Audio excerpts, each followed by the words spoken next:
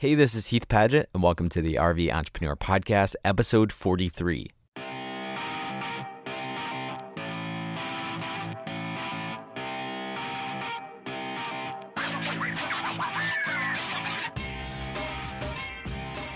The RVE Entrepreneur is a weekly show where I interview nomadic entrepreneurs who are running a business while traveling full-time. Today's podcast is a little bit different. I'm actually being interviewed instead of me interviewing somebody else. Guest on my show today is Kevin Holish, who I actually interviewed on episode number 10 about his popular iPhone app that he's built called Moment, which now has over 3 million users. Crazy. Kevin and I were hanging out in Hot Springs National Park last year. His wife Mandy brought up the idea of someone interviewing me on the podcast. I'm not going to lie, when I heard this, it kind of gave me anxiety. It felt good. Everyone wants to be interviewed and it's fun.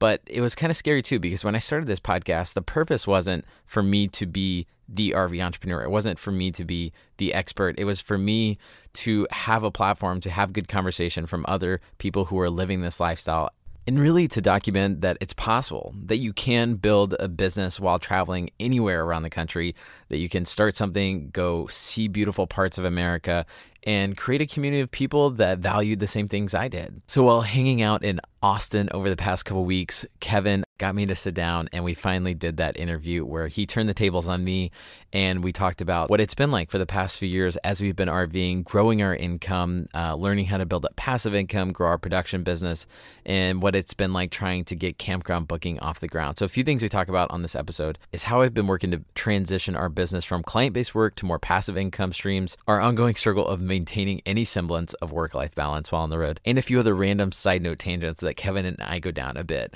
Kevin and I have become really good friends over the past year that we've known each other, and so we get a little bit more personal than this podcast typically gets. Hope that's okay with you guys. Today's episode is sponsored by campgroundbooking.com, a software that makes it easy for RV parks and campgrounds to accept online reservations and manage their park. Campground booking was actually an idea that I started kicking around in February of 2015 with a designer and full-time RVer that I'd met named Bob Orchard. We were both upset at the fact that it was 2016 and we still had to call RV parks to make reservations. We thought this was bonkers crazy.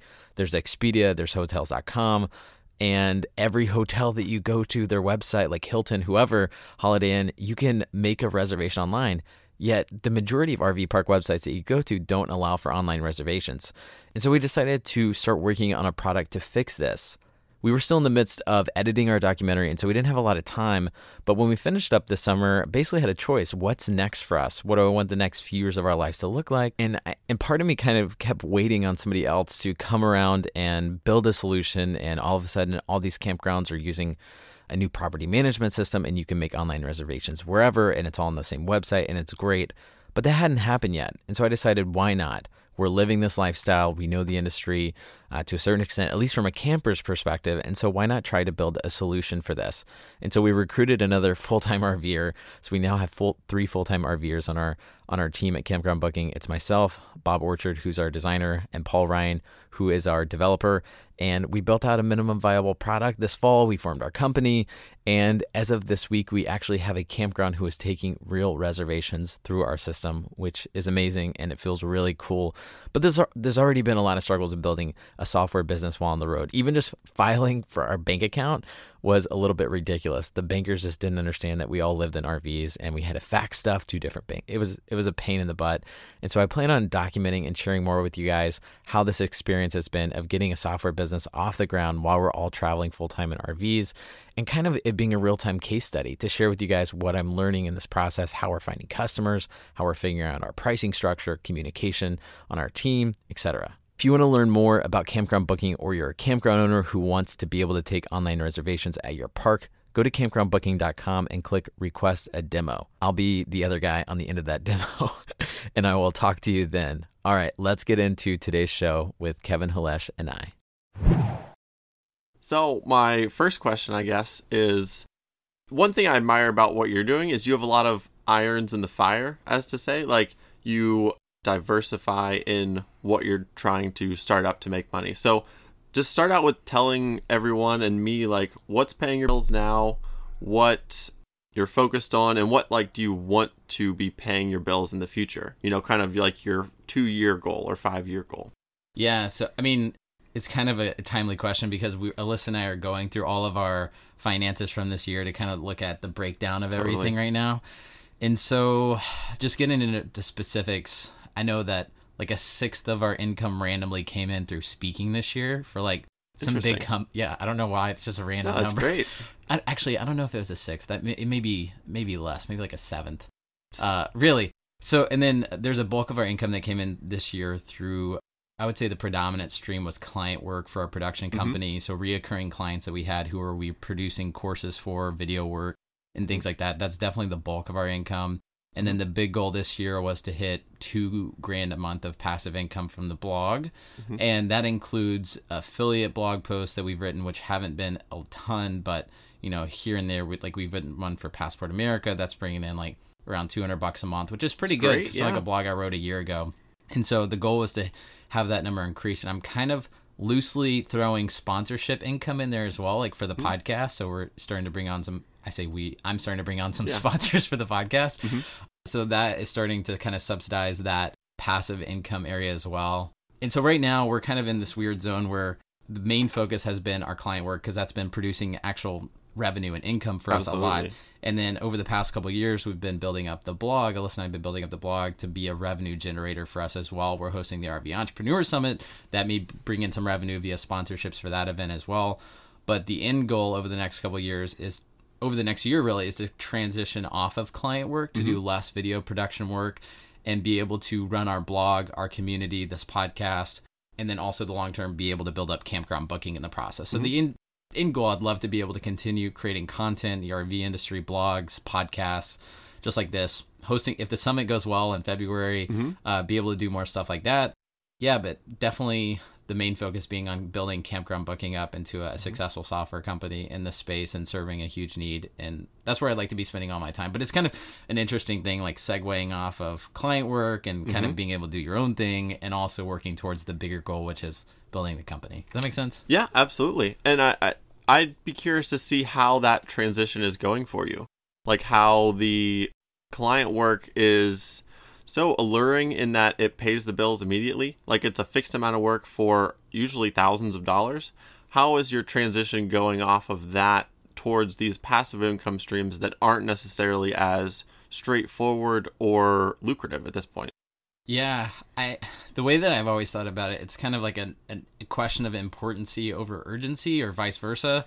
Like really, since we started traveling, I've valued doing things like blogging, even though for the longest time, that was a very long, slow burn to actually create any income from that, was because I knew that blogging was going to take a long time.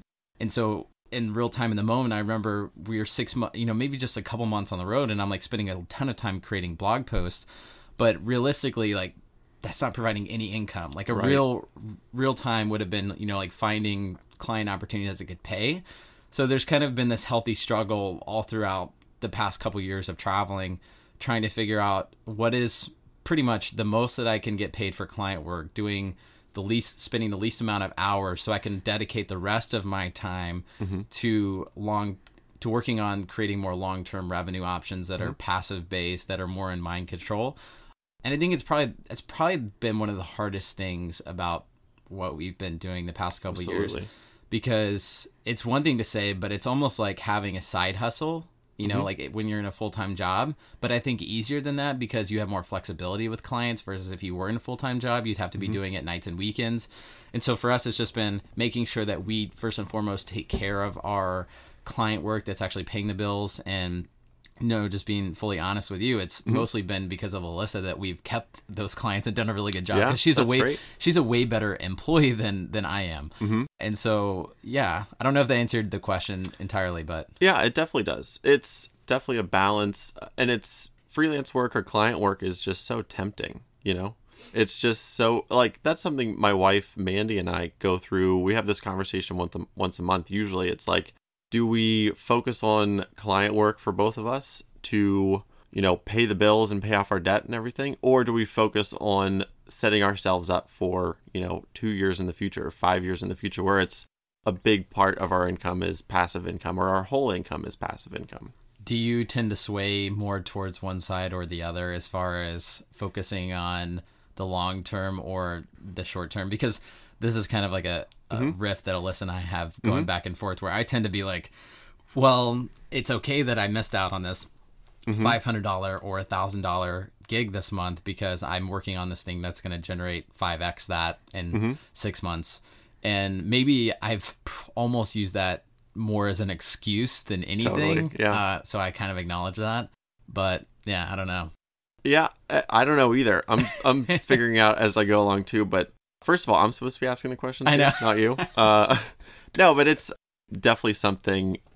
My wife and I are going through the exact same thing. It's I use it kind of as an excuse as well, but just seeing some passive income, or just seeing your passive income streams grow is so much more rewarding than getting even a bigger check in the mail from a client. It's just, at least that's how I'm built. That's like how I'm wired, is to want this sort of entrepreneur passive income, like separating myself from the money or the business a little bit. Yeah, absolutely. Yeah. That makes sense. Yep.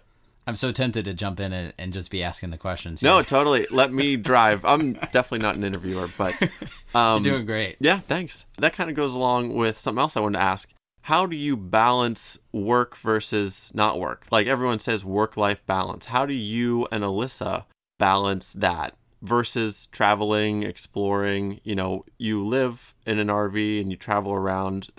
You could probably spend 40 hours a week outside exploring, eating out and everything. So how do you make the time to work? And also, how do you make the time to log off of work and, sort of refresh, go exercise, get outside, that kind of thing? Yeah. I think today we're going to go to maybe Hamilton Pool. Hopefully, if it's open. If it's open. But I would say that during most of our travels, I do a really crappy job of logging off and exploring. Like this summer, I've talked about on the podcast, we went to Banff, we went to Big Bend, the Tetons, the Glacier twice, West Coast, and we did a lot of really amazing places. But almost all of those places, I was working my butt off, doing podcasts, editing shows, working on my ebook, The RV Entrepreneur, and doing all these other various things. Because I struggle at this point in my life feeling like I can take off time work, because I have this fear that if I quit working, there's a chance that I could have to go back to getting a real job or go, like give this lifestyle up. And so sometimes I do that to my demise or to my being overworked. And so I don't have a good answer because I'm not good at it right now. I don't have a good balance. I mean, but I would still say the quality of life is really good. I mean, there's been periods of time where I've been really good about, like I take a daily nap every day. I wake up when I want. I go to bed. Great. Yeah, and I usually at 2:00 is a nap o'clock. Alyssa and I have time in the evenings. We have quality time throughout the day. I enjoy the work that I'm doing, so it doesn't feel like work. And I know that's a cliche that everyone says, but it's true. I love it. Like I get sad when it's nighttime because I don't want to go to sleep, but I do because I enjoy sleep and I get 8 hours a night. And so yeah, it's been a learning experience for sure. But I mean, like, I enjoy, like my parents being able to come up and meet us in the Glacier this summer, and Alyssa's parents coming up to meet us in Banff, and we took off a week. And while it probably doesn't feel like we've taken that much time off, I'm sure we've probably taken off more time than most people. And because we happen to be parked in really pretty places, a day off could mean a really amazing day in a national park that most people don't normally get. They'd have to go on a full-on vacation for us. So I would say that it's not even that we take more time off. It's maybe just that the days that we get off are in amazing places because we're already parked there. And I think there's value to that too. Absolutely. Yeah, there's a lot of value to even working, in beautiful places. Being able to step outside your door and go for a quick hike in Banff. People would travel, days to get there. Right. And like you said, they'd have to make a whole weekend trip out of it. So there's definitely some advantages to working in beautiful places. Yeah, absolutely. Yeah. Yeah. And that kind of segues into something else I wanted to ask you. A common theme I saw in Hourly America was workers you interviewed, they quit their higher paying job that was kind of soul sucking and did something they loved for a lower pay, working in a bicycle shop, that kind of thing. What do you think about that? And also, what do you think about kind of the opposite? Approaching work as work and not defining yourself or your own self-worth by the work you're doing or how much money you're making or that kind of thing. And the reason I say that is it's an issue I've been thinking a lot about. Like if I introduce myself to someone, I'm like, hey, I'm Kevin, I make iOS apps. Yeah. That's how I define myself. And I'm actually working more on defining myself by other stuff. I love my dogs. I love my wife. I should have said wife first. Shoot. Like, I'm a husband. I love to explore outdoors. And I know a few people who, don't have the best jobs or best careers, and they're not making as much money as I am or whatever, but they define their lives by something else. Like, I have this one cousin who works 9 to 5 and then knocks off work and goes backpacking. He lives in Alaska. So he just goes backpacking every evening, or most every evening, and weekends. Yeah. So his life is something other than work, is what I'm kind of getting at. So what do you think about that?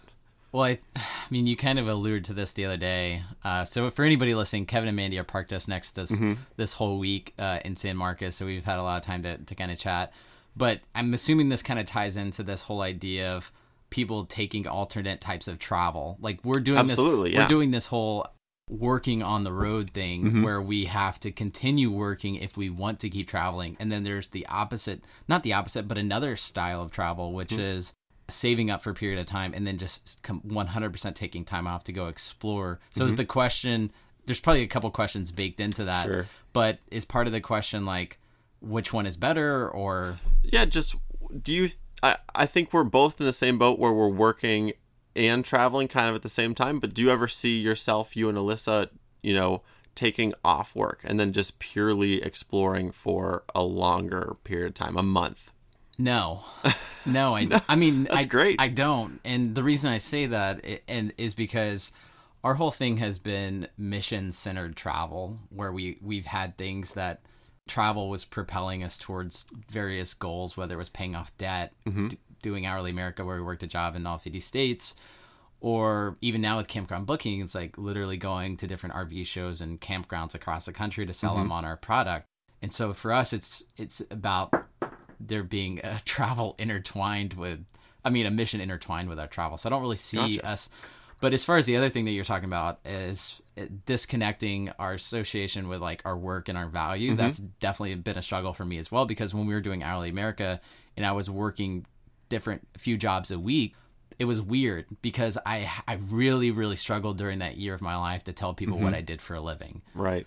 If I told them I was a filmmaker, it felt fake because I had just been picking up a camera for 2 months. I didn't even know what all the buttons meant on the DSLR. I still don't know what all the buttons mean on a DSLR. And so that didn't feel real. It didn't feel real telling them I was a blogger, but it felt more safe because I was like, I was doing that.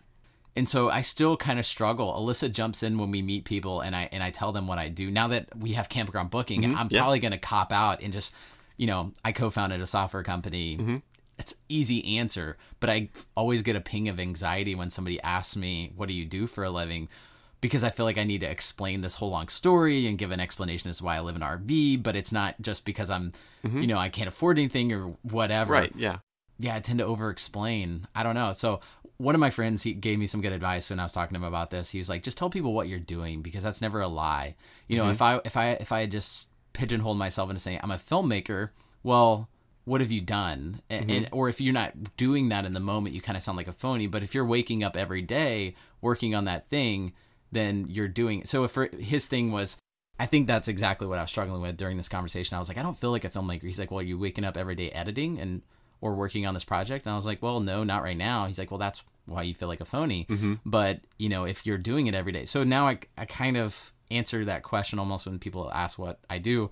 I say, well, I'm working on this or I'm doing this, because it's not a lie and it's real. And maybe it has a conversation outside of that normal thing. And I've also found on the flip side of that when I meet people, I try to quit asking the question of what do you do is the first words out of my mouth. I like asking, what is your story? Or even meeting people and just asking, what are you excited about?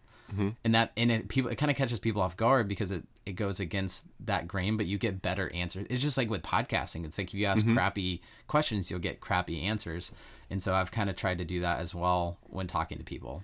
Yeah, it's almost like a game. Like you meet someone new and it's like, how long can I go without asking what they do for work? Exactly. And asking stuff like you said, like, what do you love to do? Like, what are your hobbies? That kind of stuff. is generally more interesting than, oh, I work at a cubicle, or I have a software startup. That's cool, but if you're not in software, you don't have follow-up questions for that. It's like, oh, yeah, cool. Yeah, cool. Yeah, that's nice that you do that. But yeah, it is interesting. And and I think that traveling in RV in a weird way has helped push that on me, because now even when I go into formal areas of work, like if we go to a conference, which is a very like stiff, you're handing out business cards type of thing, that's probably the most normal environment to ask what it is you do. But when we were doing Hourly America, I realized that the first question I always ask people, just for context, is like, what was your name? Spell it for us. And then I would ask, tell me what it is you do. And I always found myself kind of like zoning out during those periods of time when people were answering that question, because it's not that exciting most of the time. Like our work in itself isn't, but it's the people, it's like, the stories that make you who you are, or why you're doing what you're doing. Like that's why I started this podcast, was because it's a way to facilitate good conversation when most of the conversations we have to have are very surface level and not deep, because I don't know, it's fun for me. Yeah. That's great. It's a great reason to do it, is to kind of dive past the sort of cocktail party questions. Yeah.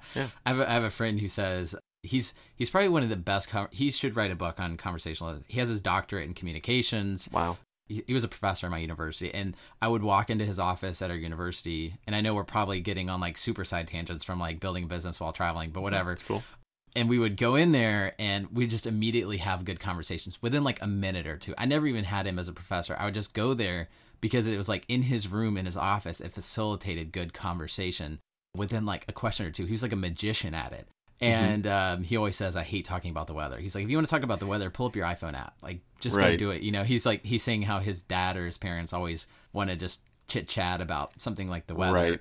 He's like, go look at your phone. If you want to have a real conversation with me, let's have a real conversation. But yeah, that totally makes sense. I get where he's coming from, but I have the opposite view. So if you're talking to someone you already know about the weather, it's sort of a waste of time almost. You can kind of get to deeper subjects with people you already know, your parents especially. But if it's a random person in a grocery store, I think the weather is one of those weird things that like unites people. Oh, totally. Almost like it just breaks the ice between you and a complete stranger. It's like, especially, I mean, I don't know what the weather's like all year round in Texas, but it's a lot nicer than Pittsburgh. Pittsburgh, it's like, oh, it's supposed to get cold this week, or oh, it's raining again, that kind of stuff. And you just start a random conversation. So it's nice to break the ice a little bit like that. But I obviously don't have a doctorate in communication. No, so. I would 100% agree in that regard. And I wouldn't change that too, because it is one of those things that combines us. And in the same way, when I'm at campgrounds, it is, what kind of rig you got? Or I love your RV. Because that naturally spurs into good conversation, especially if, I really do like their RV, because then I ask lots of questions about it and all that stuff. So yeah, for sure. How long is your rig? What does that thing weigh? Yeah. What kind of clearance you got on that thing? Yeah. It's like, what, 12.6? Yeah. It's RV talk, hot RV talk. Yeah, that's awesome. Yeah. Well, speaking of non-work subjects, what do you can't answer with software or building businesses or anything. What do you love to do other than work? Kind of that skipping the what do you do for work? It's like we're only now getting into the what do you like to do as a hobby? That's a good point. I love to read. Great. Yeah, I read a lot. So every morning I'll try to read, in the evenings on my good days when I don't feel like watching Netflix or Homeland on Hulu, because we've got into that lately. I love going on walks, especially when you're here because you got your dog. Dogs. You love dogs. I love dogs. Foxy and Luna, those are Kevin's dogs. They're awesome. Other thing, I love just guiltily looking at RVs online, like window shopping, even though we already have one and I like it. Yeah, a new That's one. like a weird thing. I enjoy it. I get that. Good conversation, wine, other things outside of work. And the other thing on this note is I've been trying to steer work out of our conversations, like with Alyssa and I, because we eat, live, and breathe it. So I've been trying to do a better job of that. Other things outside of work. I mean, hiking. I should have probably thought of all these like nature outdoor stuff. Considering like we're living in the RV. Right. So I do enjoy. I just got my first pair of hiking boots, which never had legit hiking boots. So I'm kind of official. My Instagram game is going to get stepped up content wise. Absolutely. It's all about the content. It's all about the content. That's great. You got to wear in your hiking boots. Yeah. So two-stepping. We may go Two-stepping. two-stepping while you guys Okay, are here. We talked about that. Yeah. We don't do that much unless we're in Texas. So yeah, I guess I need to get a better answers for all of them. No, those are all good answers, and they're different answers than I would ever give. Like hiking, I love hiking, but your answers were all around sort of people, hanging out with people, conversations, walking and talking with people. Two-stepping, I assume, is pretty social. Yeah.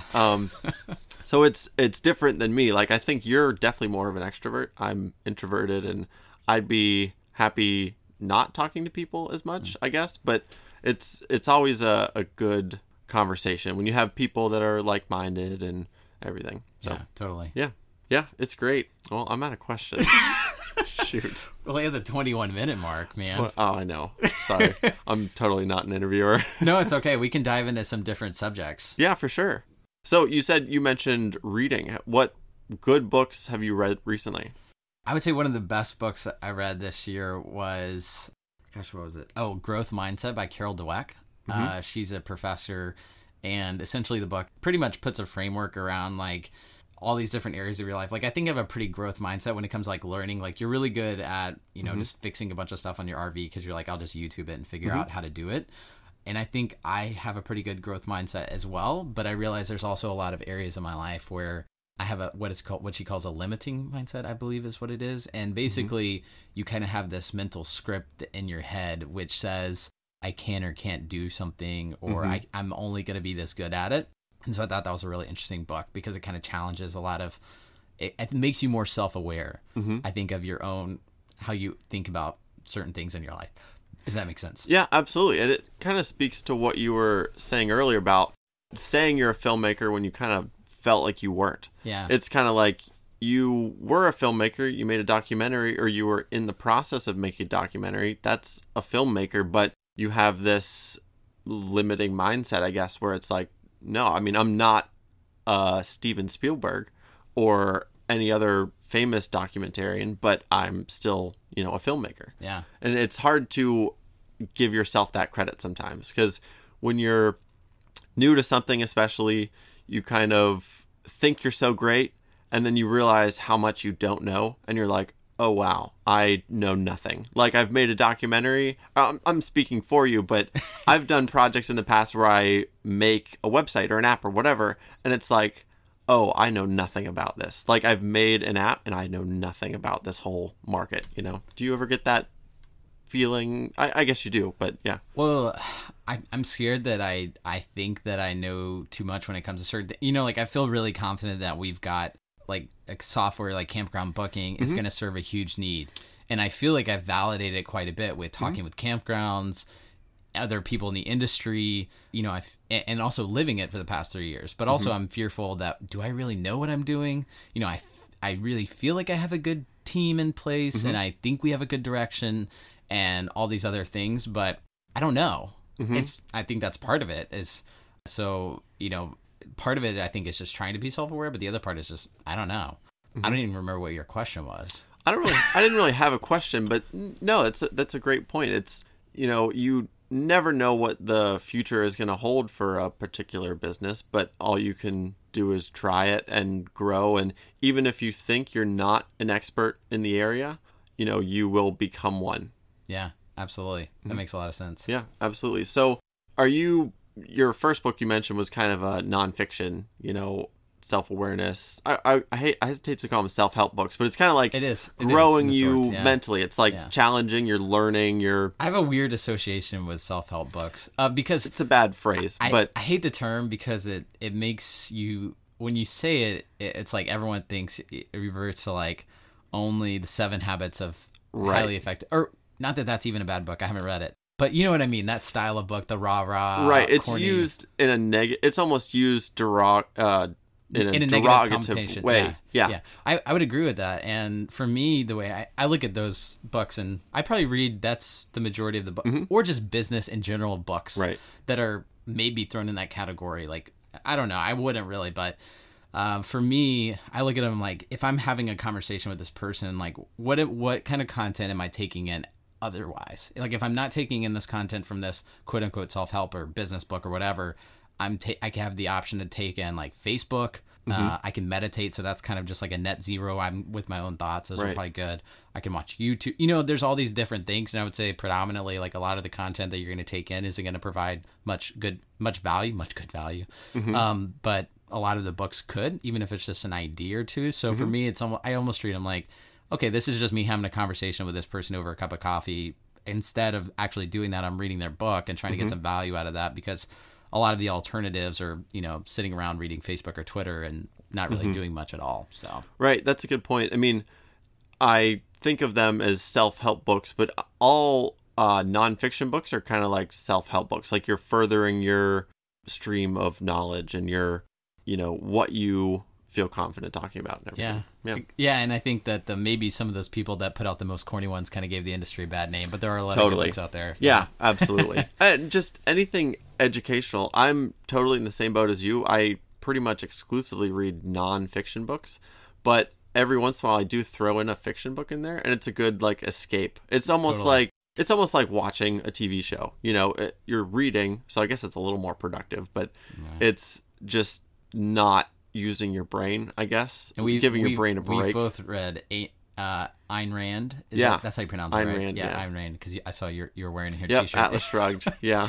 Which took me like a year and a half to read that book. Oh my gosh. But I even that was a story based. We talked about that. First of all, I feel like it put me into a dark place sometimes where I, you know, like wanted to shut out the world and conquer my industry, be a titan of industry, kind of like people in the book. Right, yeah.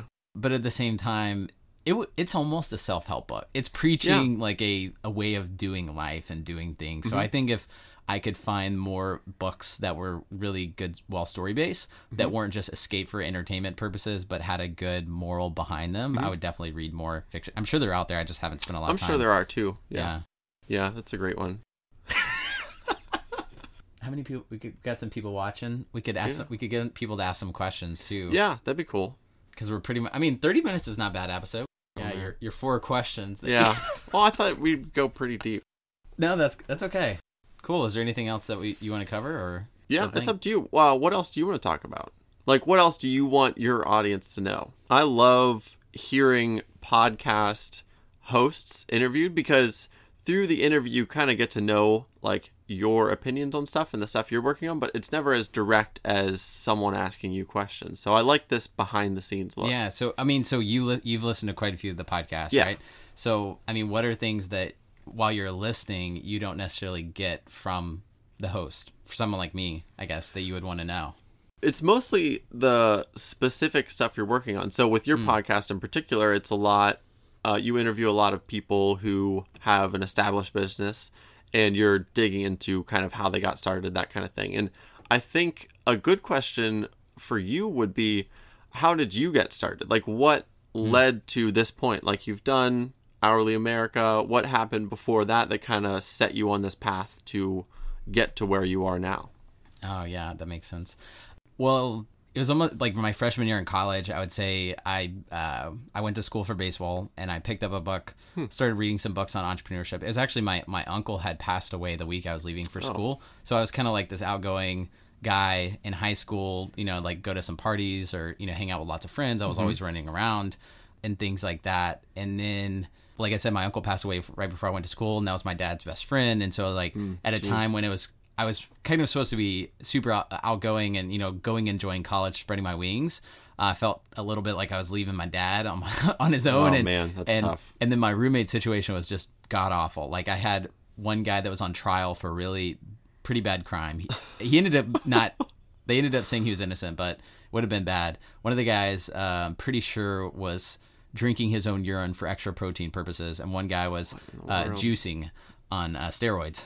That's worse than most freshman roommate stories. Yeah, I remember at one point there was knives that got thrown out of our window onto the thing. It was in the world. It was crazy. So I ended up spending most of my freshman year sleeping on my friend's couch. And my parents will listen. They probably haven't heard all these stories. So anyway, during this time, I kind of started reprioritizing things, and I picked up some books. I hadn't really read through most of high school as your typical jock kind of guy, like you know, I'm just doing sports and not really reading or anything like that. But I picked up books again because I really enjoyed reading growing up before that. And I started reading books by like Richard Branson and some other entrepreneurs like Steve Jobs. And just, I remember thinking like, these are this is what I want to do. I hadn't really thought about it much. I mean, growing up, my dad was always saying, you start your own business, you should do your own thing. But I hadn't really given it much thought along the lines. I wanted to play professional baseball. And so reading all these books, I really felt like these guys resonated with me. And for the first time, this idea of building something bigger than yourself, I was hooked. And I was like, it was like one of those few times in your life, maybe with like development that you've had or designing apps or whatever, you're like, this is really what I'm supposed to be doing. Right. And so that's kind of how I felt. And so I went through some iterations of like the first business I started, which was like I was sourcing manufacture. I was sitting in my apartment, like outside of baseball practice, sourcing manufacturers from like Alibaba because I was starting a sporting apparel line. And we like came up with also some little trinkets that we invented for like batting practice. And we were going to start like a sporting goods business. We were playing baseball. So that was our first thing. Never really took off, never got any kind of momentum. My junior year in college, after working in a minimum wage retail job, I did start a clothing line called Aristo, and it was like online, we had our own brand, created our first storefront. It kind of taught me some basic things. I took a loan out, blew it all on inventory because I was going to keep doubling it without having any kind of money to actually, have a rainy fund like or market. Or, anything you need to start a business. It's depressing to even say. Yeah. Because it's so dumb. And, anyway, learned a lot because I had this really good momentum going into that. So I was like, I'm going to blow through all this inventory. Inventory never sold. Ended up, selling some of it, giving a lot of it away to friends and things like that. And then the cherry on top was when we were moving out of my last apartment my senior year in college, we had a bunch of bags of trash and things that we were sitting on the side of the sidewalk, and the trash men would always we had trash delivery, they would come around and pick it up. And there happened to be like 11 bags of t-shirts, all brand new, never been worn. And they accidentally got placed over there and they got picked up and thrown away. No. So I don't know how much inventory was in there, but that was kind of like the dagger on top that killed that. It was already done. Right. But, so that was a learning experience. And then I started, being in Austin, there's a lot of technology things happening. And to be honest, I didn't know what a tech startup was, Kevin. Like I heard technology and I was like, okay, I don't understand what that means. Right. But I was like, it seems hot and I want to learn. And so I went and joined an accelerator program, and I wasn't actually like going through a particular accelerator. It was like, if you have an idea, they'll help you get to like a seed funding round or something like that. And I told the guy, I was like, I don't have and it was more of like training than anything. And I was like, I don't have $1,000 to go through this, but would you let me be an intern here and kind of do whatever and go through this process with all these other early stage entrepreneurs? And he's like, yeah. And so I went through there with this idea I had for another clothing company that wasn't even a tech startup. And so, because I didn't know, I didn't understand, like that's how ignorant I was going into this. But I just saw, I knew there was going to be some kind of opportunity there. And so after college, I joined a startup, and I think I was employee 13, and the company was doing well. And I liked everyone, but I guess after 7 or 8 months, I've kind of told this story on the podcast. Software sales wasn't what I wanted to do. So that was kind of like, then Hourly America came around, and I kind of put the business dreams on hold to just kind of go do this trip. And then the need for campground booking came up to build a better software solution for campgrounds to manage and accept online reservations kind of came up organically.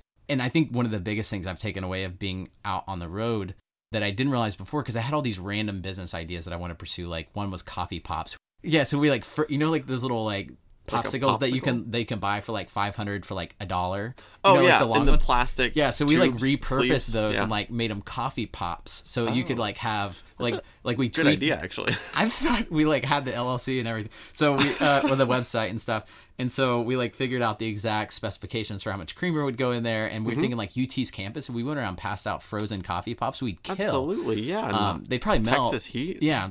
So anyway, all these random ideas that weren't really conjoined in any way. But then I think being out on the road with doing Hourly America and doing this whole RVing thing, it kind of taught me a way to like be a part of an industry and doing something I actually enjoyed. And so it's not something I'd really ever thought about in business, was actually like solving a need in a space that I wanted to be for a long time and actually interact with everyone on a day-to-day basis. So that was something that I'm really happy about that we found. Yeah, that's interesting. And I think from hearing that, like how your origin story, I guess, you have a great approach to stuff that you don't know about. So you didn't know about tech startups, so you interned at an incubator kind of thing. Yeah. And I think a lot of people don't have that attitude. It's like they would have run into that first roadblock, like, oh, I don't have $1,000 to go through this thing. Well, I guess I can't do it. But you're really good at inventing a role or just diving into it in some way to gain knowledge through experience. And I think that's, a very rare thing. Like I can only think of a handful of people that have that attitude. Like, I don't know about something. Let me just try to dive into it or just get my foot in the door in some little way and just not, just hop over the roadblock instead of letting it stop you. Yeah. No, that's a good point. I hadn't really thought of that much, but yeah, I guess that's kind of repeated itself in a lot of ways. Even with Hourly America, it's like we wanted to go travel the country for a year and go to all 50 states. We didn't have the money to do that. And so I guess most people could have looked at that situation and been like, well, screw it, I'm not going to go. Right. And that's why no one did it before you. Yeah. I mean, worked a job in every 50 states. I mean, there has been a couple of people that, but you know what I mean? Yeah. So, yeah, in that regard, well, it's like, well, I think if you, in my, situation, I was like, I really wanted it. Like, I really wanted to go do it. And so, there's different, like, I don't know if it's just me or, I think I'm sure there are a lot of other people like that. Like, you'll find a way. Like, as corny as people say, it's like, if you really want something, you'll find a way. And I really think that's true. Yeah, because, like, you want to get involved in tech startups, well, no one's going to just give you something. But if you can provide value or you show somebody, if you show up and it's like you let somebody know and you're honest with them. And I told the guy, Kevin, who runs Tech Ranch in Austin, which is the place where it was, I was like, dude, I don't know any of this stuff, but I'm willing to work for you to go through that. And I think if people see someone with that initiative, like, they're willing to give you a shot. The same with Snag a Job. I told Snag a Job, who was our first sponsor, like, it's kind of weird in retrospect to, like, get a company that big to actually fork over funds when you have no online presence whatsoever, like not even a website. And that's not something I would recommend to people. And I think the only reason why they were okay with it, well, a couple of reasons, but one of them just being because I was like, I'm going on this trip whether or not you guys do it or not. And the truth is we couldn't have made it if they didn't do it. But, like, they want to see that kind of attitude, I guess. You say you couldn't have, but we probably could have figured it out. Yeah, that's what I'm saying. Like, you have the attitude, like, if Snag a Job would have said no, you would have found someone else. And you would have made it happen in some way. I guess that's true. And I really did mean it in that way. So, yeah, that's a good point. Yeah, definitely. And I think, all right, so going back to baseball, actually. So you played baseball in college and throughout high school. And I did a couple sports, and it kind of taught me a few things. What did you learn from baseball in college, which I'm sure was a pretty rigorous job? I mean, you were working out and practicing every day, probably. Yeah, most every day. I would say one of the biggest things that I took away was that a self-awareness around the fact that I'm not an intelligent worker. And what I mean by that is I was a really hard worker by many accounts. Like, through my junior year and senior year of high school, I woke up at 4:20 every morning, went to the gym for 2 hours before school. I went to batting cages after school. Like, I worked insanely hard, but I didn't film myself. I didn't, like, study other books written by baseball, and not every person would need to do that, but, like, I wasn't a student of the game as much as I should have been. Like, my learning curve, if I would have brought somebody on, I took some lessons, but if I would have taken more lessons, I think I could have had more people audit where I was. Like, I was a really good hitter. I was really fast. Like, I had, I guess what you'd call, like, MLB speed. I ran a 6.5 60, which is pretty quick. Yeah. But I had a terrible arm. And so that was something, like, I should have been able to realistically know that I couldn't make it to the bigs with that kind of arm unless I really invested time. Okay. And it was one of those things I kind of just ignored. Like, I wasn't self-aware to, like, really devote tons of resources into honing that part of my game. And so I look at that experience and, like, all the times that I put in, and I don't want to call it wasted hours because it wasn't. I was working hard. But the way that I want to work towards my business is be able to self-audit myself, like, bring in other people, make sure that I'm working like smart and hard on things and not wasting time and not doing things I shouldn't be doing. And so honestly, when I look back, that's probably one of the biggest things that was a learning experience that I can apply to what I'm doing now. Yeah, absolutely. That's a great thing to draw. It's not just throwing more hours and sheer effort at it, learning what your weak points are and improving those. Yeah. And reading or being a student, like you said. I think that's a great approach for sure. Yeah, something I'm always honing, so. Yeah, definitely. Well, cool, man. Thanks for interviewing me. Yeah, of course. Yeah, this was fun. Yeah. All right. Well, by the way, if you want to go check out Kevin, check out his app. What episode did I interview? It was like 10 or 11. I'll have to go back and look. Yeah, I don't know. It was one of those two, 10 or 11 Yeah. on the podcast. I interviewed Kevin. He has an amazing app. That's how we actually met. That is how we met. Yeah, you emailed me. I downloaded his app and emailed him. It tracks how often you use your iPhone, helps you be more present. It's awesome. Called The Moment. We'll link up to in the show notes. But thanks for being here, Kevin. Yeah, of course.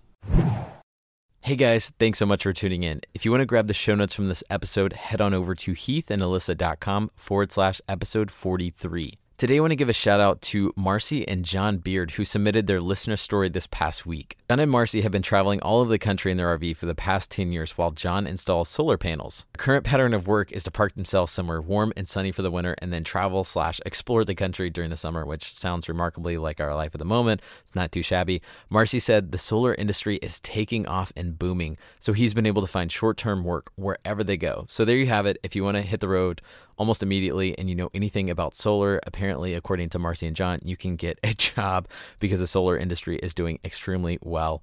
If you're out running a business or you have a cool project that you're completing while you're traveling across the country, shoot me an email and let me know. Heath@campgroundbooking.com, because each week I'm highlighting different stories from you guys so I can share some of y'all's story. Even the 40 plus people have been on this podcast who have documented their RV entrepreneur stories. There's still a lot more people out there who are doing cool projects. So I'd love to share that. Send me an email, heath@campgroundbooking.com. And thank you guys again for listening, for being a part of this community. I would love to hear from you in iTunes, and I'll see you guys next week on the RV Entrepreneur Podcast.